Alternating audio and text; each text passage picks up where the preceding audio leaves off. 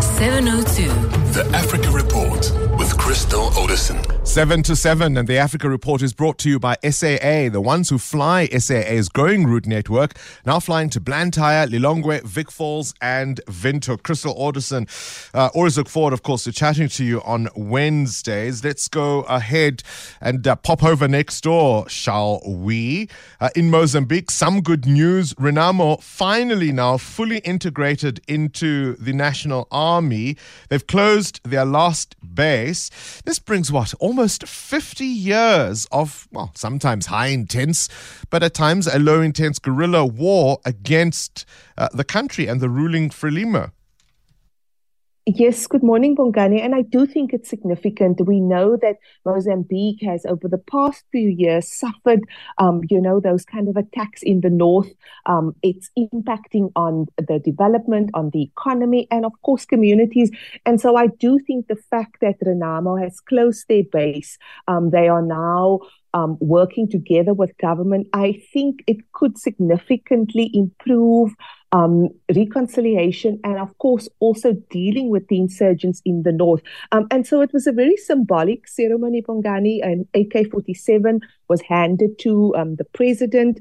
The party is now, recognized as a political formation. They've been in the opposition benches, always being very angry, and there's always been different protests. And I was once actually caught up in one of those protests in the north. And so now you see, Renamo part and parcel of the political establishment. And interesting, Bongani, if one looks at it's got its roots, it was actually started and funded with the support of the Rhodesian Central Intelligence Agency back in 1975, opposed to, of course, Frelimo, and for years fought it.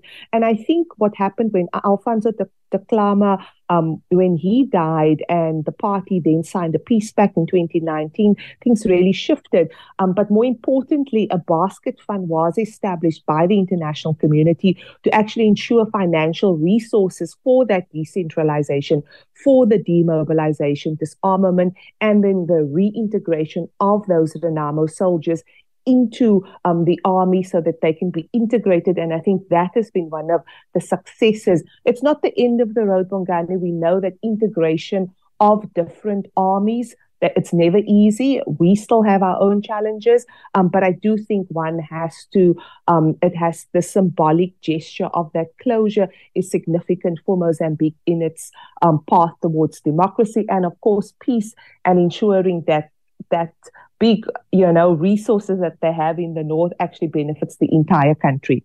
Yeah, I mean, there are stories of absolute horror from that conflict between Renamo and Frelimo. So that it's come to an end, long may it last. That's something certainly to be welcomed.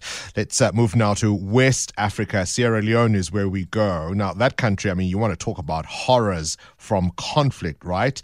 If you'll remember, of course, even the involvement of the former Liberian dictator Charles Taylor in that part of the world. They're heading to an election. Does that mean that sort of thing is in the past? Why is this one an important one, not only for Sierra Leone, I suppose, but for the region? Yes, Bongani. I mean, I've covered a few elections in that country, and it's just such a special place, Bongani. And as you refer to that horror, it for me, there's the deep psychological trauma of that Charles Taylor regime and what it meant for the people. I think it will never completely be erased. And I think this is quite a significant election. 3.3 million voters will head to the polls. It's expected to be a tight race for the West African nation. The winner will need about 55%. There's 17 registered political parties. It's between President Julius Barrio versus the Samura Kamara in the opposition benches. And at issue, Bongani, is the cost of living. We've seen violent protests over the past few months fueled by this rise of cost of living. I mean, inflation alone rose to more than 43%. So you ask yourself, how are you supposed to survive? And people have just been frustrated. So you have 13 presidential candidates, but ultimately it's between the president, who is a former military man. He made promises, and he during COVID, he was able, to at least ensure that the country has some basic kind of development income and support. But of course, that's all gone away, and that the economy and the social unrest has just become such a reality. So, of course, the opposition, Mr. Kamara, is saying that, he can bring about change. But what's clear that analysts are saying that no candidate has actually given a roadmap on how to deal with the economy. So, Bongani, more broadly, this election comes at a time in the region, in West Africa, where we've seen violent protests in Senegal, still military coups in Mali and Burkina Faso. And there's really, the reality is that a peaceful election in Sierra Leone is really quite needed for the region, because unfortunately there's been a democratic backsliding in region. So a lot of watchers, including Idris Elba, sent messages of support and hoping that the country will have a peaceful election on Saturday. Gosh, who can forget the atrocities of Sierra Leone? Remember, of course, amputation really being the signature, if you will, the signature atrocity of that civil war, where they would amputate limbs, people's ears. I mean, it was really, really, really bad. I don't want to get into the details, I suppose. It's well reported enough. Crystal Alderson, that's where we'll have to leave it for this week's Africa Report. Some hope coming to West Africa. The ones who know fly SAA's growing route network. They choose SAA to Cape Town, Accra, Harare, Mauritius, Lagos, and more.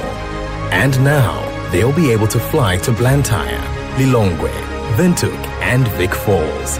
Take to the skies with SAA. We know where you want to be, and we know how to get you there. Book now at flysaa.com or call your nearest travel agent.